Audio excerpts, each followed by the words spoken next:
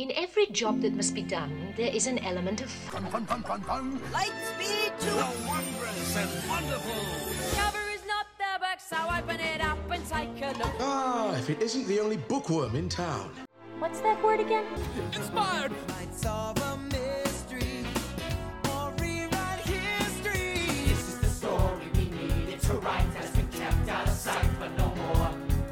So I'll read a book, or maybe 2 or 3. It's such fun to hum a happy working song. Ooh, a happy working song. I have to sing. I have to play. The music, it's not just in me. It is me. We're happier when you don't sing.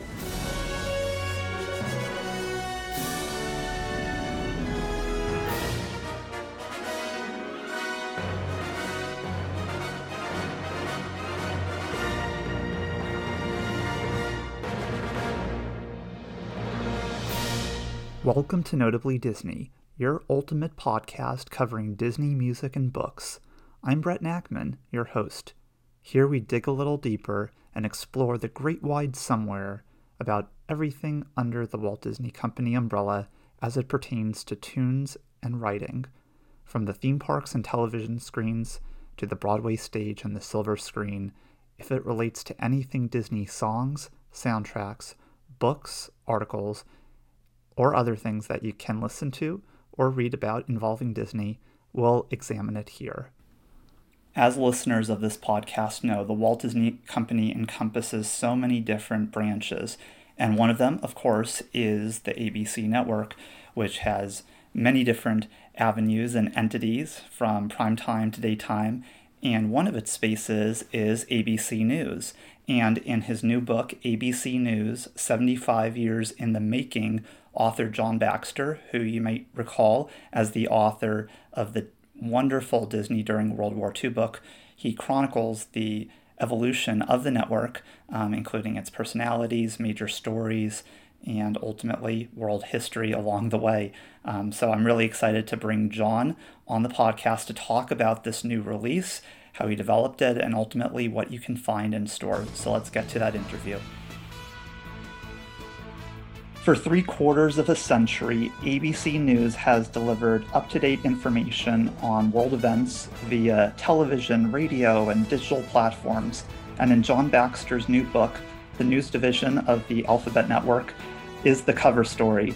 ABC News 75 Years in the Making showcases the evolution of the brand, the talent, and the stories along the way. And John is here to discuss writing this new title. So welcome to Notably Disney, John. Thank you. Thank you for having me. Well, it's a real pleasure. And I'd like to, just before we get into the development of the book, in case folks aren't familiar with you and your previous writing endeavors, could you give a little bit of context to what your endeavors have included? Sure. Well, so I've been a freelance writer and editor for several decades, but only full-time in the last 10 years or so. Before that, I worked in magazine publishing, worked on Wall Street. I was a lawyer for a while.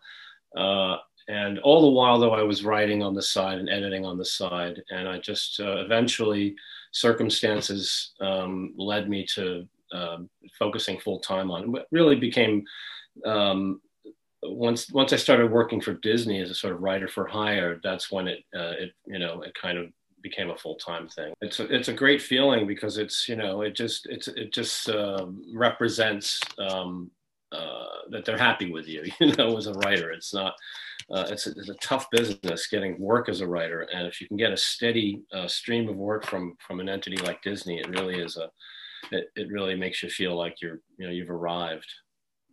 Absolutely. Well, and I know we're going to talk about your new ABC News title in just a moment, but I think it's worth highlighting one of your prior releases for Disney Publishing was the excellent Disney During World War II book, which debuted back in 2014. Considering that was a very turbulent and distinct time in the company's history, what was that opportunity like for you as a writer and someone to explore its history? Well, I mean, that book was my idea. I mean, in other words, I pitched the idea to Disney before I'd done any work for them, and it was just something that I'd become a huge Disney fan. My wife and I took our daughter to Disney World every year for almost 16 years, and I became a Disney fanatic. I'd always been a World War II student of that period, if you will.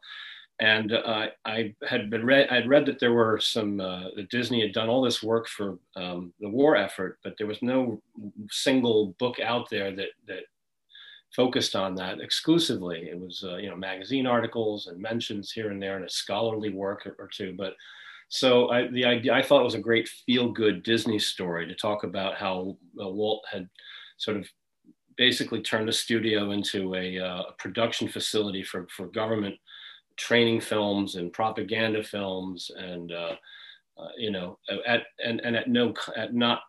was not for profit. It was he did everything at cost, and I just thought, well, that's a great story, because everyone loves the whole idea of pitching in during a national crisis.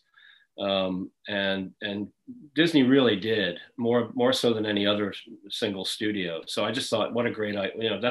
Disney's going to love this idea. So I pitched it to them, and they did like it, but they kind of sat on it for, I think it was 3 or 4 years, and I'd kind of given up on it. And then they contacted me one day and said, let's do it.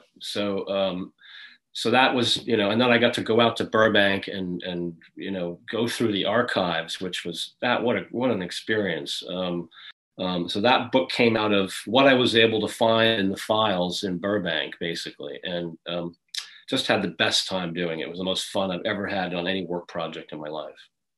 That's wonderful. Well, and I know in having visited the Walt Disney Family Museum in San Francisco, I think it was in 2013, so it would have been right before your book debuted. I feel like your book is almost a nice complement to some of the exhibitions featured in that space, covering that portion of Disney history. Yeah, and then, well, they've actually got it all got messed up by the pandemic, but they had scheduled an exhibit on the Second World Disney and World War II, and my book was sort of an inspiration for that. And I don't know what the status is now, but you're right. It's they have a wonderful section dealing with that period, and it all sort of, everything kind of plugged in nicely to my treatment of it in the book, which, again, it was limited to what was available in the archives, and fortunately there was just enough to string together a solid narrative of that period. Absolutely. Well, thinking about, I think a common thread here actually may be the mid-1940s, because that was also a period when ABC News originated. How did the opportunity to chronicle the history of this news division come to fruition? In terms of my involvement? Correct, yeah.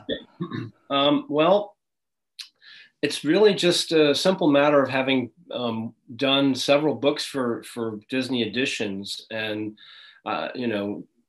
been on time with my manuscripts, and executed what they well, and given them what they wanted. That they just continued to my editor, Wendy Lefcon, who's just an amazing person and a professional.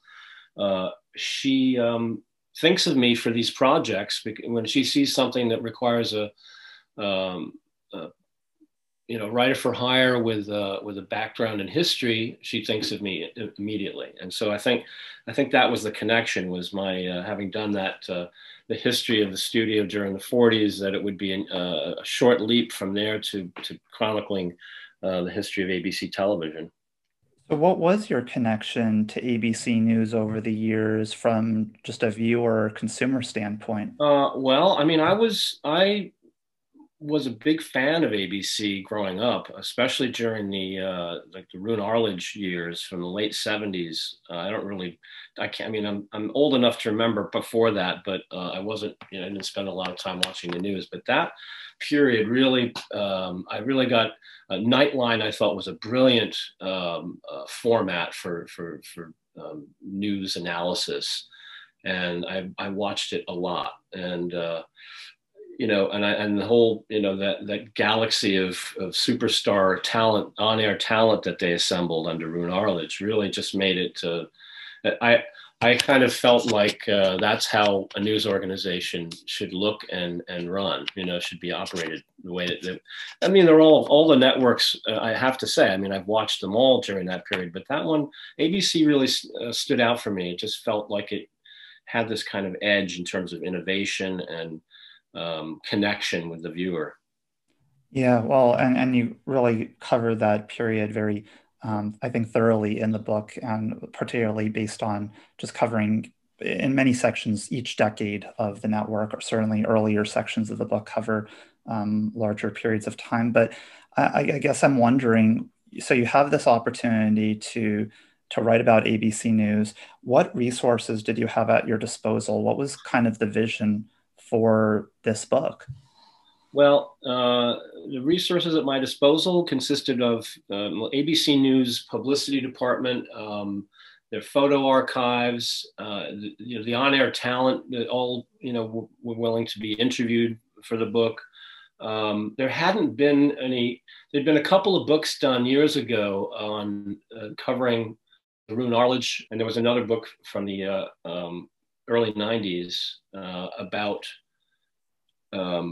Roone Arledge and his influence on the network. And I really, relied heavily on those two books just to sort of get my a grounding in the sequence of events and so forth that were taking place. But I found that I got the most information talking to some of the producers that have worked for ABC News over the years. Phyllis McGrady who gave me a ton of great information. And Rick Kaplan that was just a phenomenal interview. I wanted to include basically word for word everything he said, but when you're doing a history book covering this long a period, you really have to pick and choose your sound bites, if you will.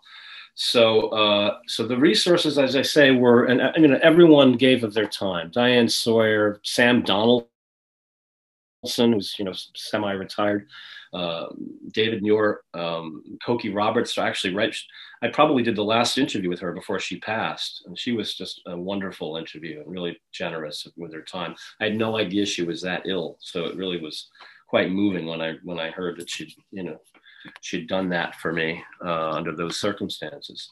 So that was other than that, it was, selecting photographs from each decade and that were representative of what was happening at the network. And they had quite a few. The early years were sketchy, were not as well covered because it just was, it took a while for ABC News to get going in the 50s. And they didn't really hit their stride until I'd say the late 60s, early 70s. So that, hopefully, I think I may have gone beyond the boundaries of your question there, but hopefully I answered it. Yeah, no, certainly, and I'd love to cover some of those components as well. In terms of just expectations for the book, whether expectations held by publishing or yourself, were there any, I don't know, restrictions or boundaries that you had to navigate given just how much could be in the book or what topics could or could not be covered? Well, certainly there was a very clear sense of that this is a celebration of the network. So it wasn't going to be a sort of warts and all approach to ABC News.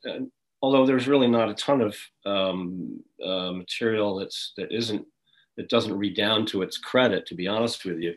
So there was this sense of it's a celebration. So it's all about what has ABC done right over the years. I obviously didn't want to focus on personality conflicts that have happened here and there. I do touch on it, but really I was not given any. Nobody said you can't talk about this or you must talk about that. It was really they just sort of let me use my common sense in approaching subject matter.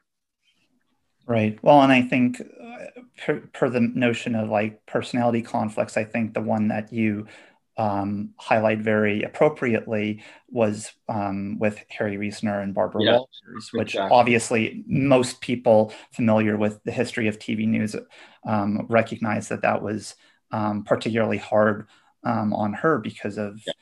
sexism and certainly some degree of egos involved. How did you feel like that uh, you had to include that, given that it was such a notable time of in prime time news history?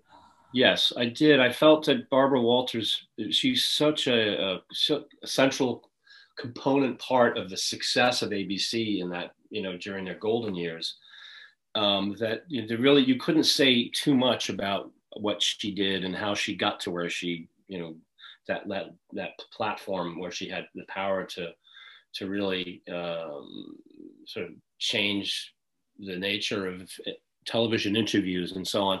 She, so I felt that it was essential to mention that it was not an easy entrance for her. I think she took a lot of heat from the patriarchal society for daring to ask for $1 million, or what they called her, the $1 million baby. That's in the book. But how dare this woman come in and demand terms and so forth. She'd be happy that she has the job.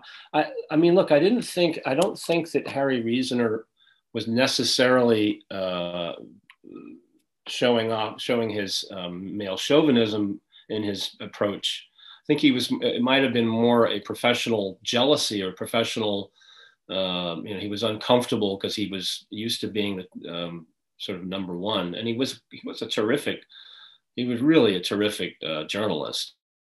Well, I didn't want anyone to come away thinking, oh, well, what a jerk he was. But he did make it difficult. He did make it tough for Barbara for a period of time. And I think it's just indicative of it's a great sort of snapshot of our society, where we stood at that point in terms of gender and equality and so forth. So that was, and I mean, you can see if you go and look at footage of them on the air together, the tension is palpable. So, you almost have to talk about it.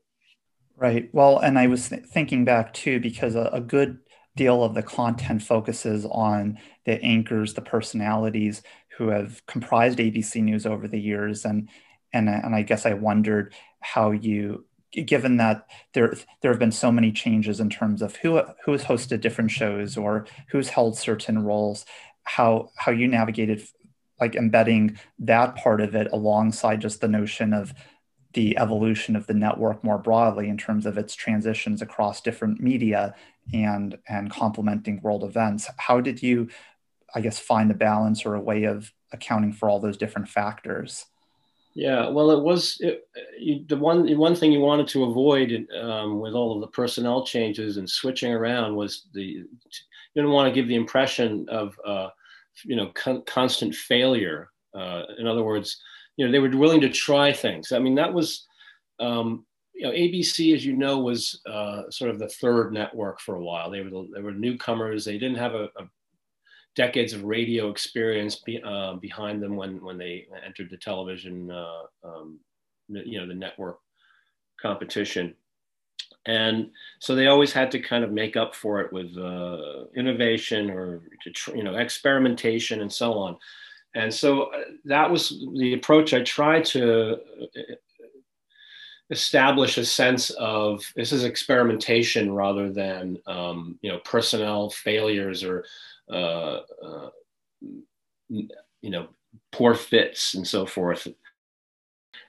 Yeah, so it was not easy to create a smooth narrative where you have, as I say, so many changes happening in such a short period, and it also you want to avoid confusing the reader, because if you have so many changes in such a short span, you can't even remember who's doing what.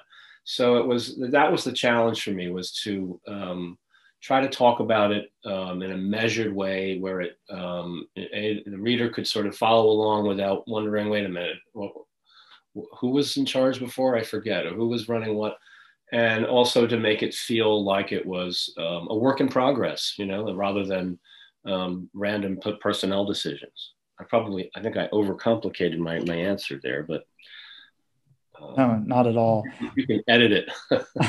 No, I think it made clear sense. And as someone who's just, my background was in journalism, in my undergrad at least, and someone who had long consumed different parts of ABC News, I think it was very straightforward.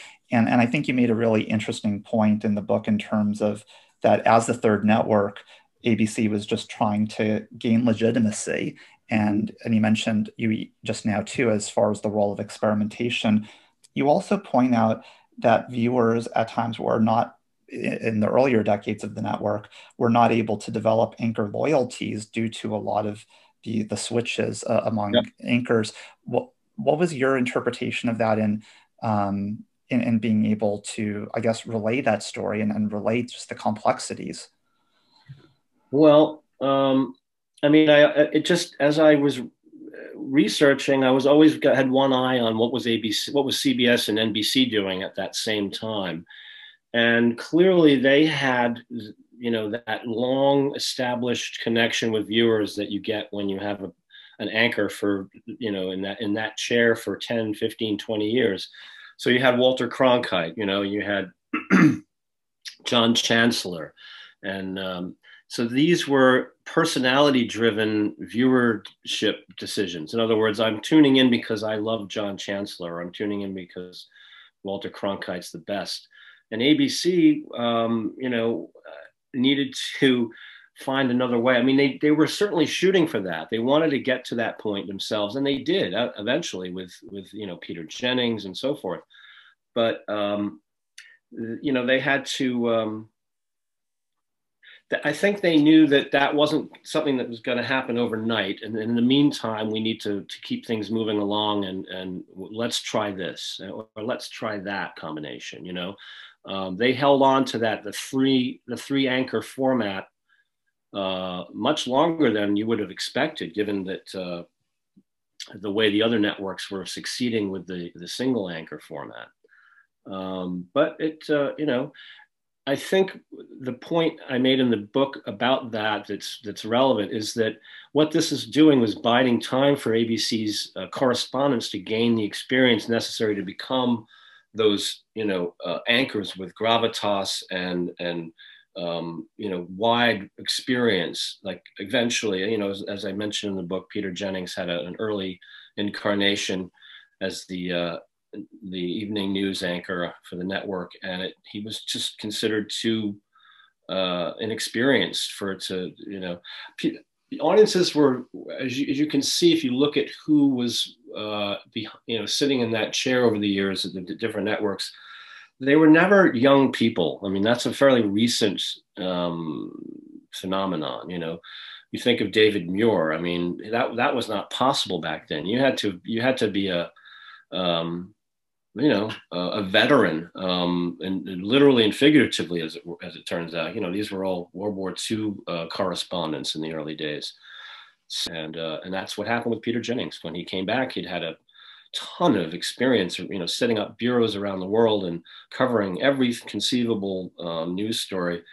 And when he sat down in the anchor chair for the second time, that experience really showed. And so I think that was certainly that was my take, that was, you know, it may not have been intentional on their part, but it seemed to me like they did have the long game. They were playing the long game at that point.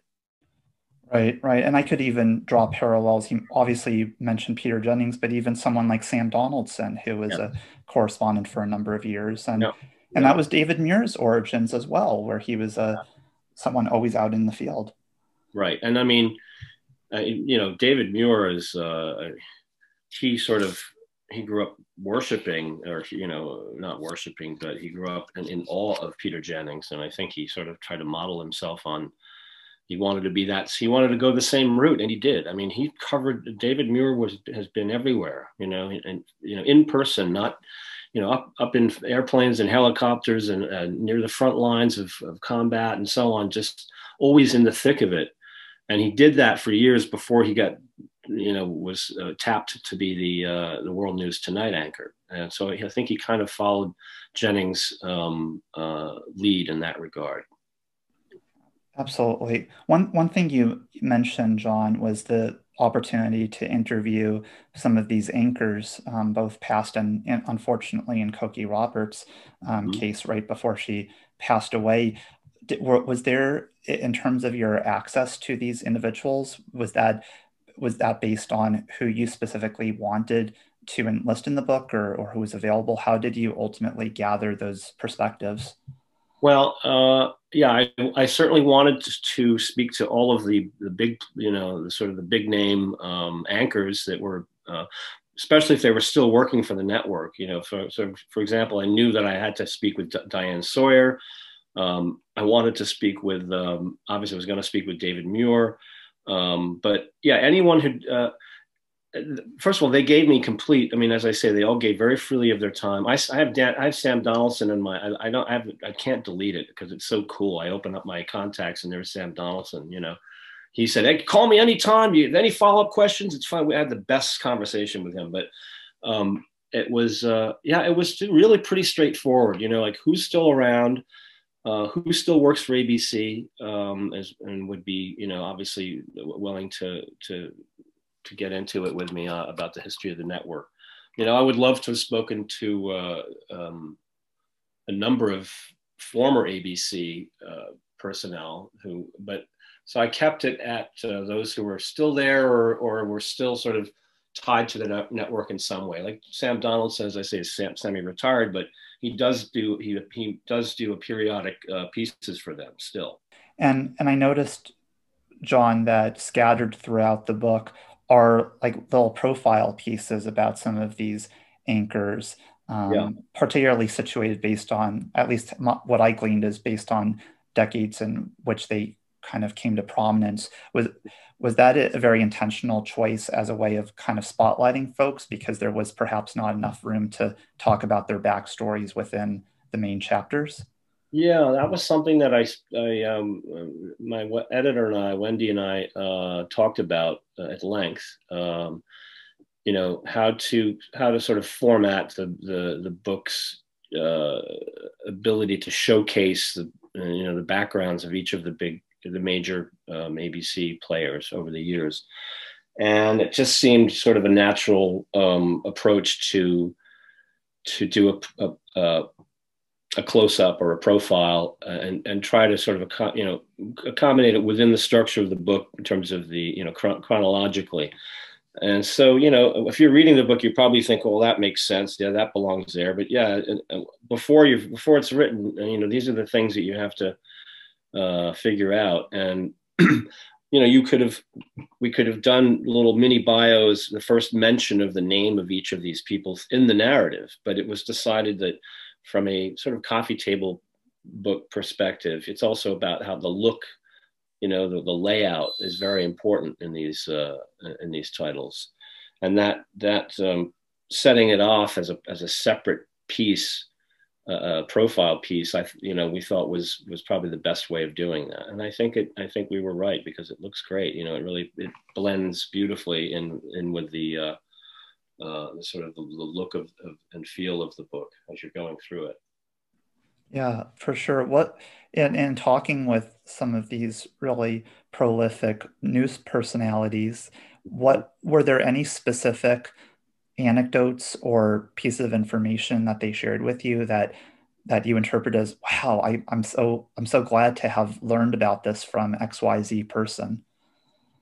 Yeah, a lot, really. I couldn't use a ton of material from any one interview. You really have to just go in and find something that encapsulates what you're trying to say about the person. But I had, Sam Donaldson had endless anecdotes. But these are people who have been interviewing other people for a living for longer than I've been alive, or in most cases. And so it was an interesting feeling to sit down. Well, I actually did it remotely, but to interview someone like Diane Sawyer is like, I should just let you run the interview, Diane, you know, because what do I know about interviewing? But they all knew, I mean, they're all so good at what they do, and they also understood the position I was in. So they came ready, you know, they were ready they knew exactly what to say. They knew how to, they kind of directed the way the interviews went, because the way they framed their answers, it was just perfect. You know, they made it so much easier for me. But yeah, so there were, I mean, Rick Kaplan, as I said, was one of the sort of bright lights on the production side and during their golden years and beyond. He had a ton of great stories that we couldn't talk about, you know, because they were about people and about incidents and about, I mean, they were all things that, I mean, they were not, none of it made ABC look, you know, bad in any way. It's just that they didn't belong in the narrative. But it was certainly a lot of fun for me, and I've got the recordings, and I'll treasure them forever, because they're just terrific moments of clarity and honesty from these icons, you know, from that I grew up kind of, you know, in awe of. Yeah, well, and I was thinking back to what you were saying earlier about this book really being a celebration of the network, and I feel like in that sense, it's very different from, for instance, some of these books that have debuted in the past decade or so that cover the politics and challenges within various news networks. Immediately, I think of a title like Top of the Morning by Brian Stelter, a reality show by Howard Kurtz. How do you feel that your book complements existent books that focus more on the behind the scenes of the news divisions and all the complications, compared to your title, which is more of just a glimpse into the evolution of one particular news division? Well, I think that first of all, I think it's a nice way to sort of learn the history of the period, to go through the lens of a single news entity over the years, because it is, you know, what they're doing is they're covering current events, and eventually the current events become history. So it's just this big continuum of reporting history. And so when I kind of like the idea of a single network approach to a book, because it, you know, it really sort of freezes everything with great clarity. You know, the way the network handled the Kennedy debates, the way the network handled the 1972 Munich Olympics, you know, tragedy. If you know, by focusing on one network's handling of things throughout history, you really get, I think, a clearer view of you know, the times that we're talking about, you know, the zeitgeist, and you know, what was important to people, and how you needed to make, how things needed to be framed in order to be palatable for people during this period or that period. So I don't think that, you know, obviously it's not a hard-hitting, no holds barred approach to talking about ABC. It's you know, it's very much the best of, you know, what's good about it, and you know, but I think I guess it's kind of a one-off in a way, you know, in answer to your question, and where does it fit with the other books that you mentioned? I don't think it really is I think it's kind of its own category. Yeah, you know, kind of parallels that I made to it were, and I can't think of the authors off the top of my head, but I remember it was probably in the early 2000s, there was a book about the history of the Today Show, for instance, yeah. And just, again, very, very singular foci, and just kind of concentrating on that and the evolution of a show, in this case, broader news division, but the same focus on like what was happening in the world in concert with how a news division just emerges kind of in the midst of these really big titans, and ultimately comes to form its own identity. Yeah. Well, I mean, what was happening in the world really helped shape what ABC News became, and the other networks to some extent. I mean, as we talked about earlier, World War II was the kind of proving ground for serious news coverage. I mean, that was, I think that was when all of the networks, radio networks, really at the time, they learned a lot about how to cover news seriously, and in a way, because people were addicted to hearing the latest reports from the front. During the war, they had relatives who were fighting, they were in harm's way, and everyone wanted to know the latest. And that was a sort of people had gathered around their radios before the war, but it was to listen to entertainment.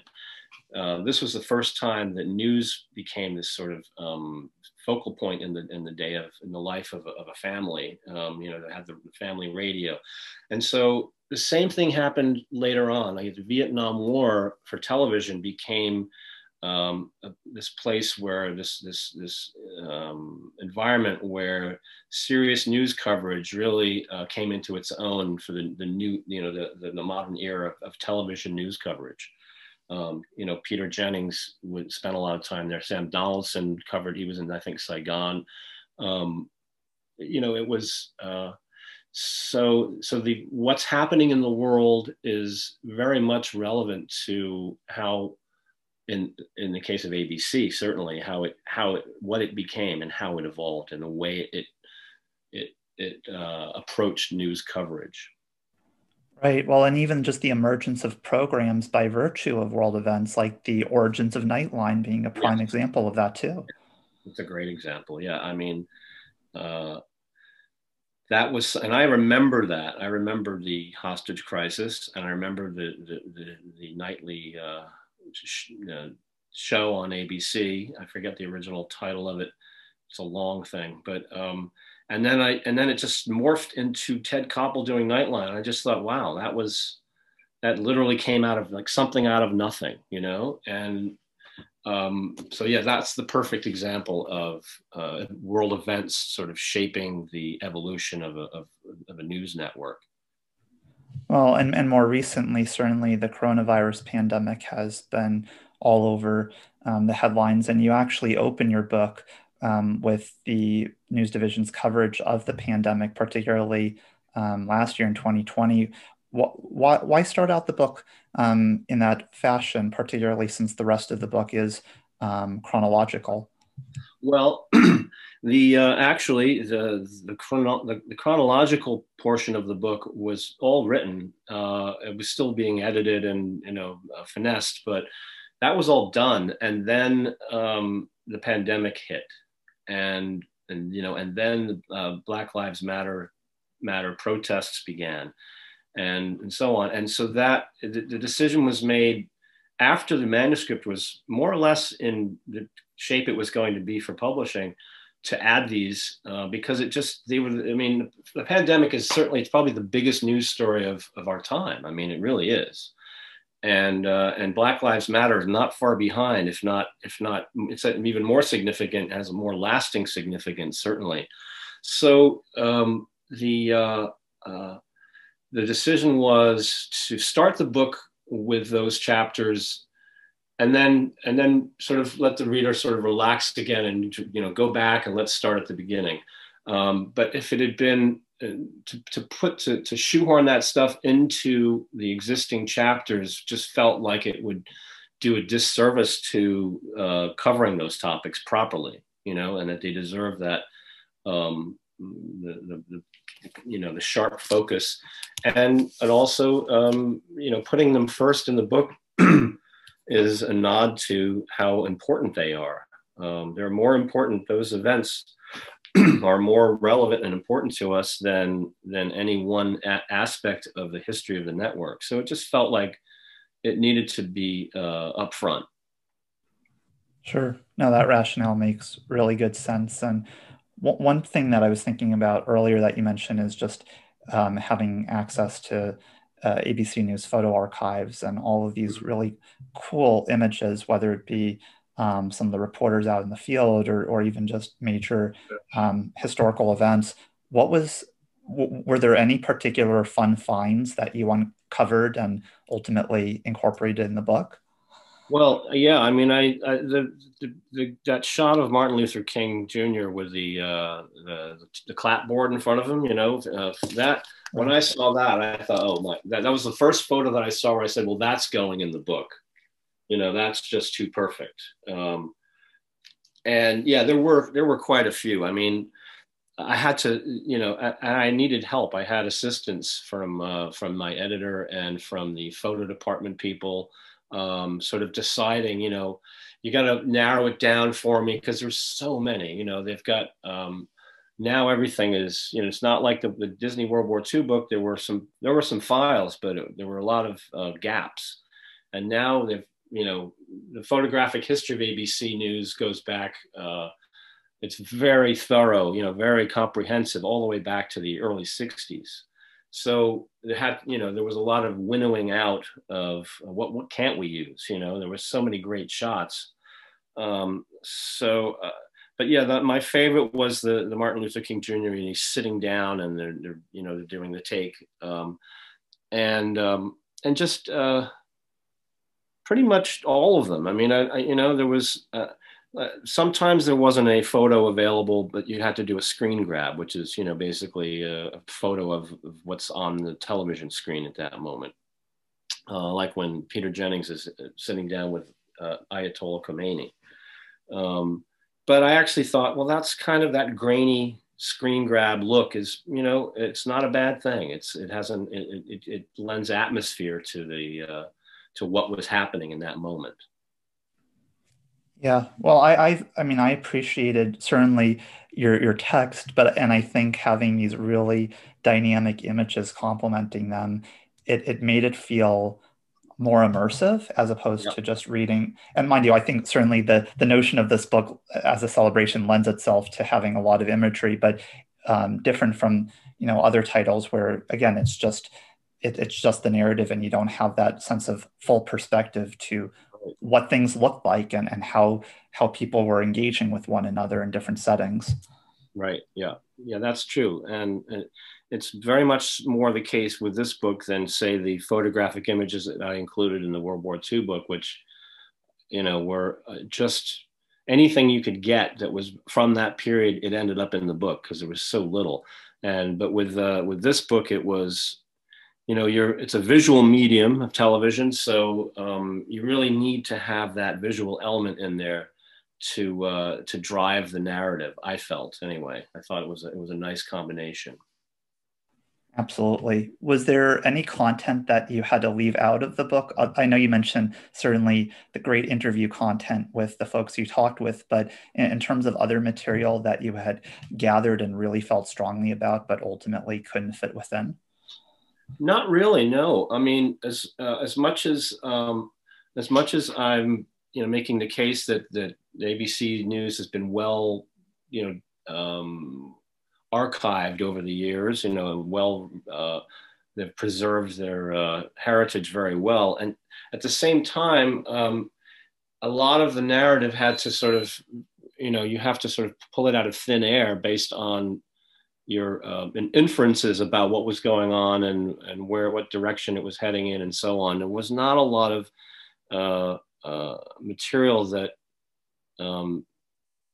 just presented itself archivally to me, like, well, this can go in and this can go in. It really was it had to be pieced together. And so there really wasn't much in the way of, if any, in terms of excess or material that just didn't, fit with the tone of the book or anything like that. Like what you see in the book is pretty much everything that I was able to come up with that, would tell the story.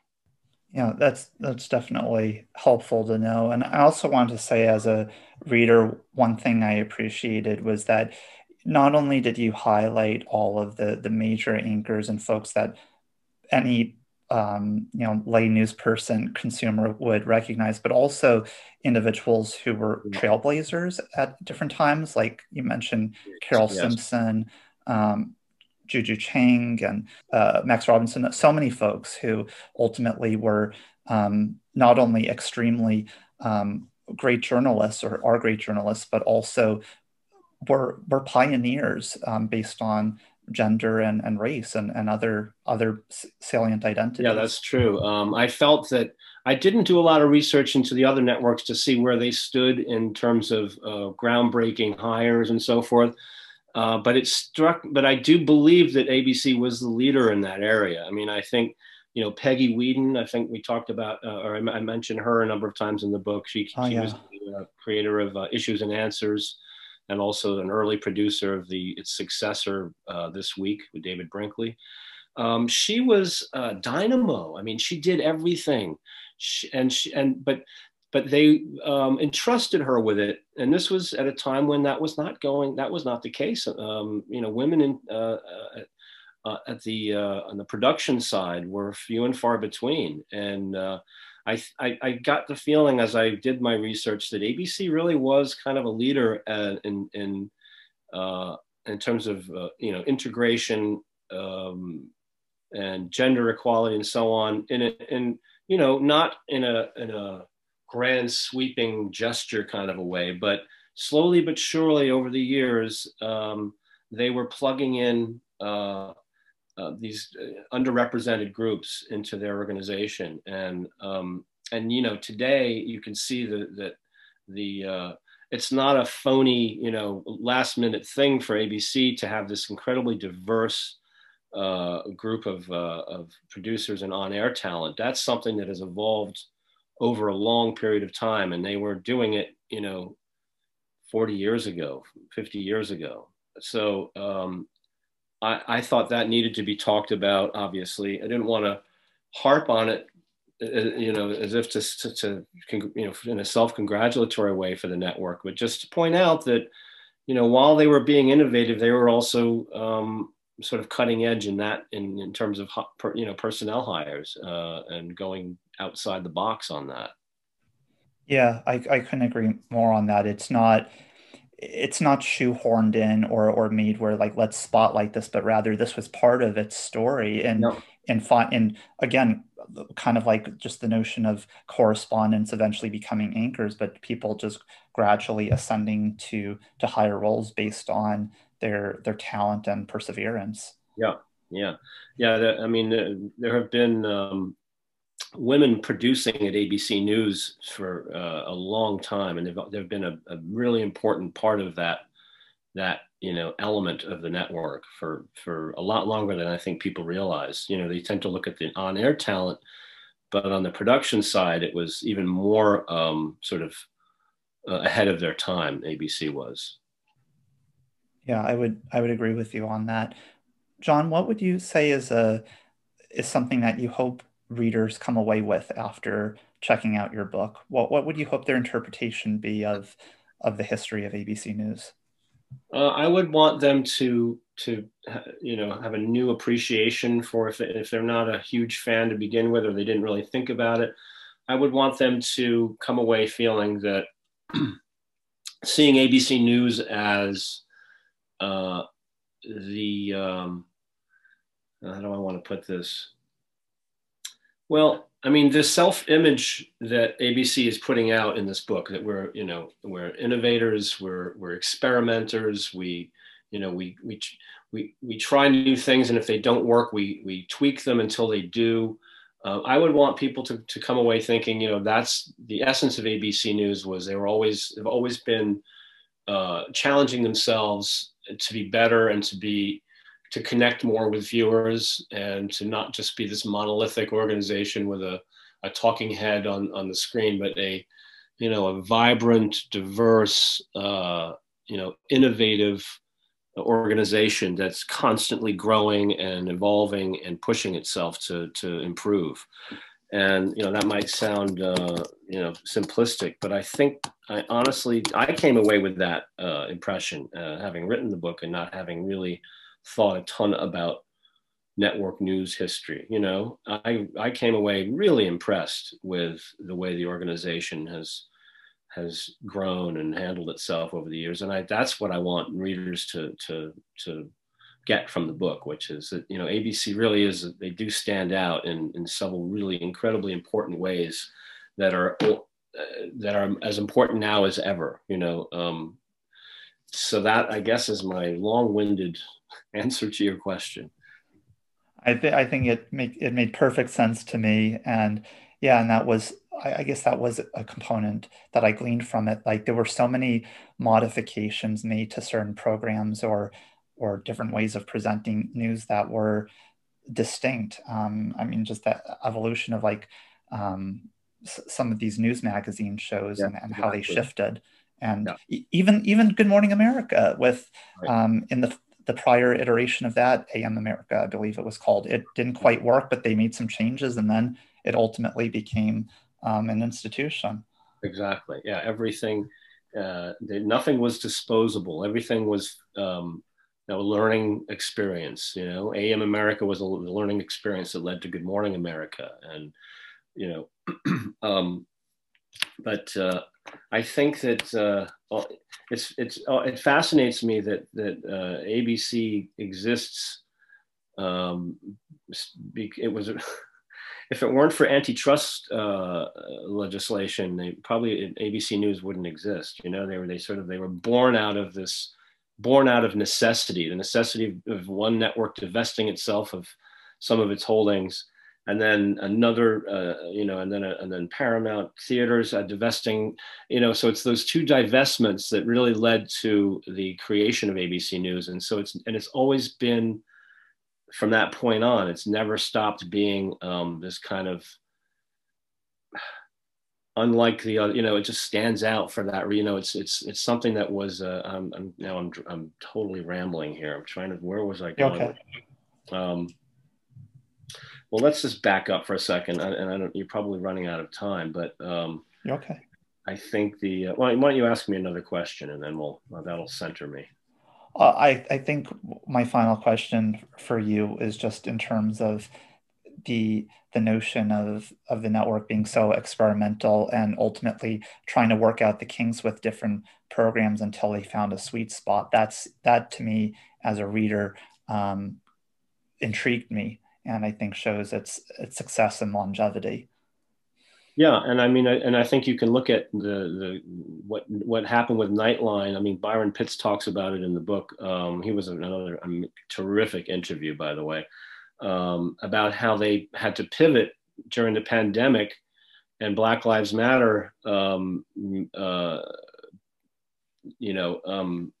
coverage, to turning Nightline back temporarily it's going back to its roots and being a single issue news analysis show, because it had evolved over the years into a magazine sort of approach with multiple stories. And so being ABC News and always being ready to sort of adapt to the exigencies of the moment, they were able to temporarily reinvent Nightline to suit the needs of the pandemic coverage. So it's still going on. I mean, it really is. They really are continuing to be that innovative, adaptive, flexible entity that they've become famous for being over the years.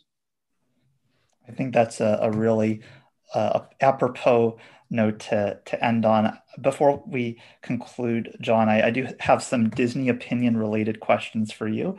Sure. And as we all appreciate that ABC News is a division of Disney, so everything's in the family here. And I know we talked prior to the recording about your passion and background in Disney. So let's start off with some music related questions. What Disney soundtrack did you listen to most while growing up? That would be The Jungle Book. I went and saw it in the theater with my parents, and I literally bought the soundtrack in the lobby of the theater on our way out. Wow! So you wanted a piece of that as soon as you left. Yeah. I mean, I know I'm aging myself terribly there, but I can't. I mean, that's the truth. I needed it. I had to have it. That's wonderful. I still have it. Wow, that's great. What Disney song most recently got stuck in your head? That would be what is that? From Frozen. I think I'm probably not alone in this. I can't remember the title of it. From the sequel or the original? Or the original. Let It Go? I mean, yes, thank you. Let It Go. It's lodged in my mind that I can't remember the title. But yes, that song was talk about an earworm. I mean, it's just brilliant. That the whole thing. I mean, musically, my daughter is she's a musician, and she just could not get enough of it. And I agree. It's been in my head ever since. Yeah, it's definitely a good one. There was I'd say about a year before the film came out, there was an event that D23 hosted that celebrated Disney animation, and they actually at the time previewed the song as it was being conceptualized, and I was there for it, and I'm thinking to myself, this is going to become a humongous hit. Like, I couldn't imagine how this wouldn't be a sensation. Exactly. Yeah, I would have had the same thought. That's amazing. That's great. It was really cool.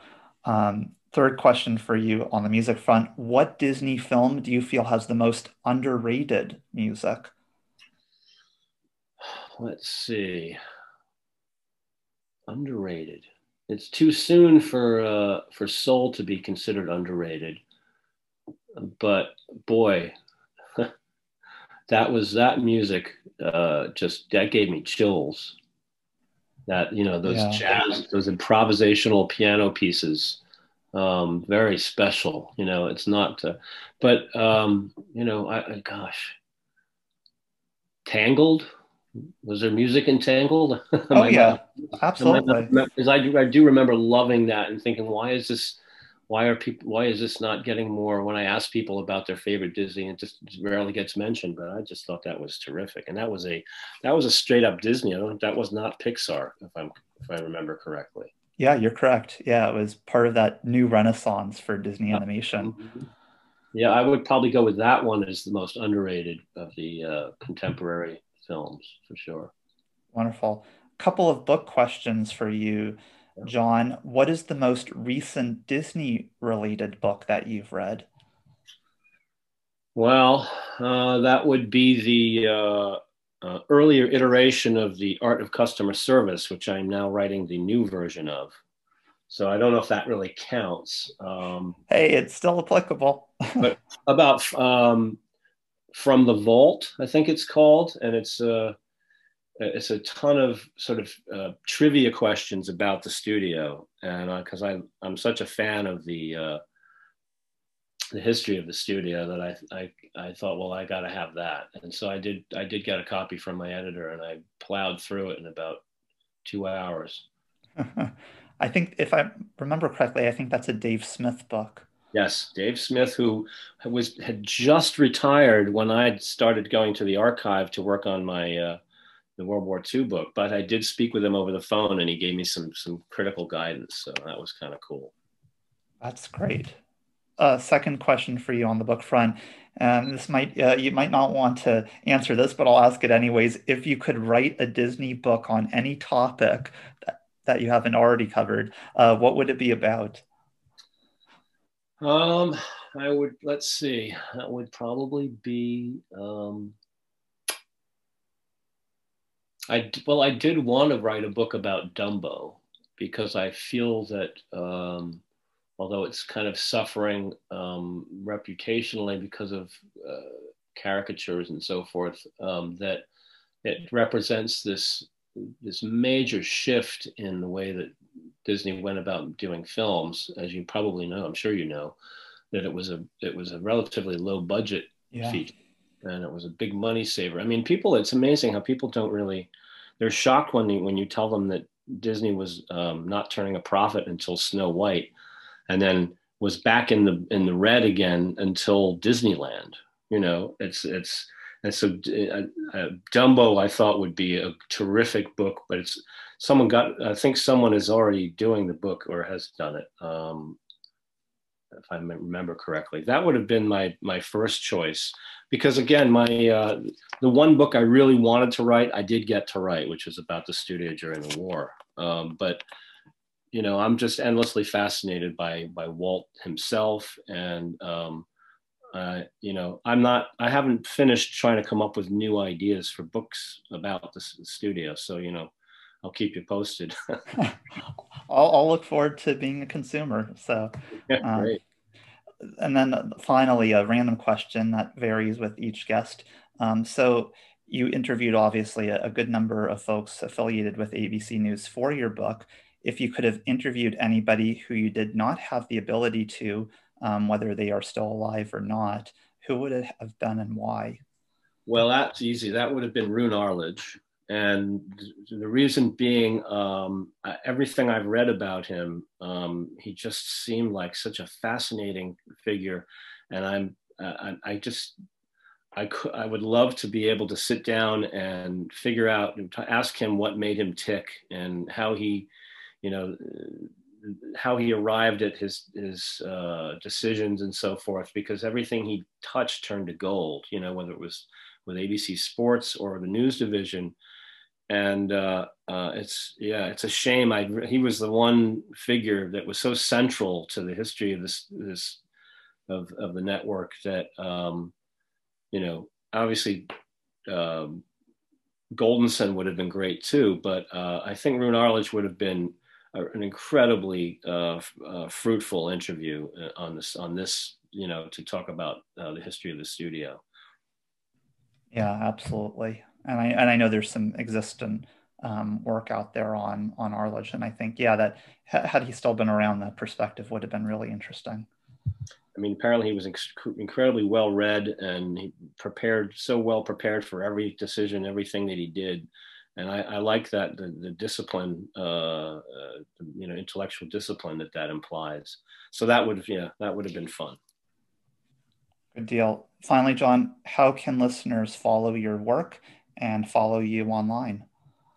Well, I'm, as I intimated, I'm a little on the older side. I'm not, 30, but so I don't have I don't really have a big social media platform, but I'm going to. I'm working on it. I at this point, as a writer, you can't ever sell a book to a publisher unless you've got some way of promoting it yourself. And if you've got a Twitter account with 2 followers, that's not going to cut it. So, I guess I'm not sure how to answer. Maybe you can answer that question for me. Given that I don't have I do have a Twitter account. It hasn't been used really. I'm kind of a Luddite, not willingly, but so what would you suggest? Well, I think certainly for folks to look at your books on Amazon or wherever they can find books, that's a good way to learn about your products. And certainly I've come across some articles and a few interviews, of course. There's another John Baxter out there. That's the only thing who, when you're on Amazon, sometimes it links to this other guy he's even older than I am, and he's from Australia, and he's prolific. So he has the algorithmic advantage over me. The challenges of having a relatively familiar name, I guess, John. Yeah, it's so common. It's in the UK, you can't swing a dead cat without hitting a John Baxter. But we know that you, John Baxter, author, are the person behind ABC News 75 years in the making. And I just want to, again, thank you for your time and experiences and again, cataloging the development of a news division via this title. So really appreciate it, John. Oh, I appreciate it even more. Thank you so much for giving me your time and having me on. It's been a great pleasure, and I hope I was able to answer all of your questions adequately. Absolutely. Yeah, very much so. Thanks, John. Great. My pleasure. Thank you. And thank you again to John for joining me on Notably Disney. If you are a fan of world history, television, or media, I definitely encourage you to check out ABC News 75 Years in the Making, and it is now available for purchase. Thanks again for joining me on another episode of Notably Disney. I invite you to subscribe to the podcast and leave a review. Follow me on Twitter at bnachmanreports. That's BNACHMANReports. MAN Reports, and be among the first to find out about the release of new episodes. I also encourage you to send me an email to notablydisney@gmail.com regarding your thoughts of the show, as well as suggestions for content. So until we turn the page on another chapter, I'm Brett, and thanks for listening to Notably Disney. Notably Disney is not affiliated with the Walt Disney Company or any of its subsidiaries. Consequently, the perspectives and opinions expressed by the host and guests are strictly theirs and do not represent the views of the Walt Disney Company and its employees. The main purpose of the Notably Disney podcast is to offer information and critiques about the Walt Disney Company.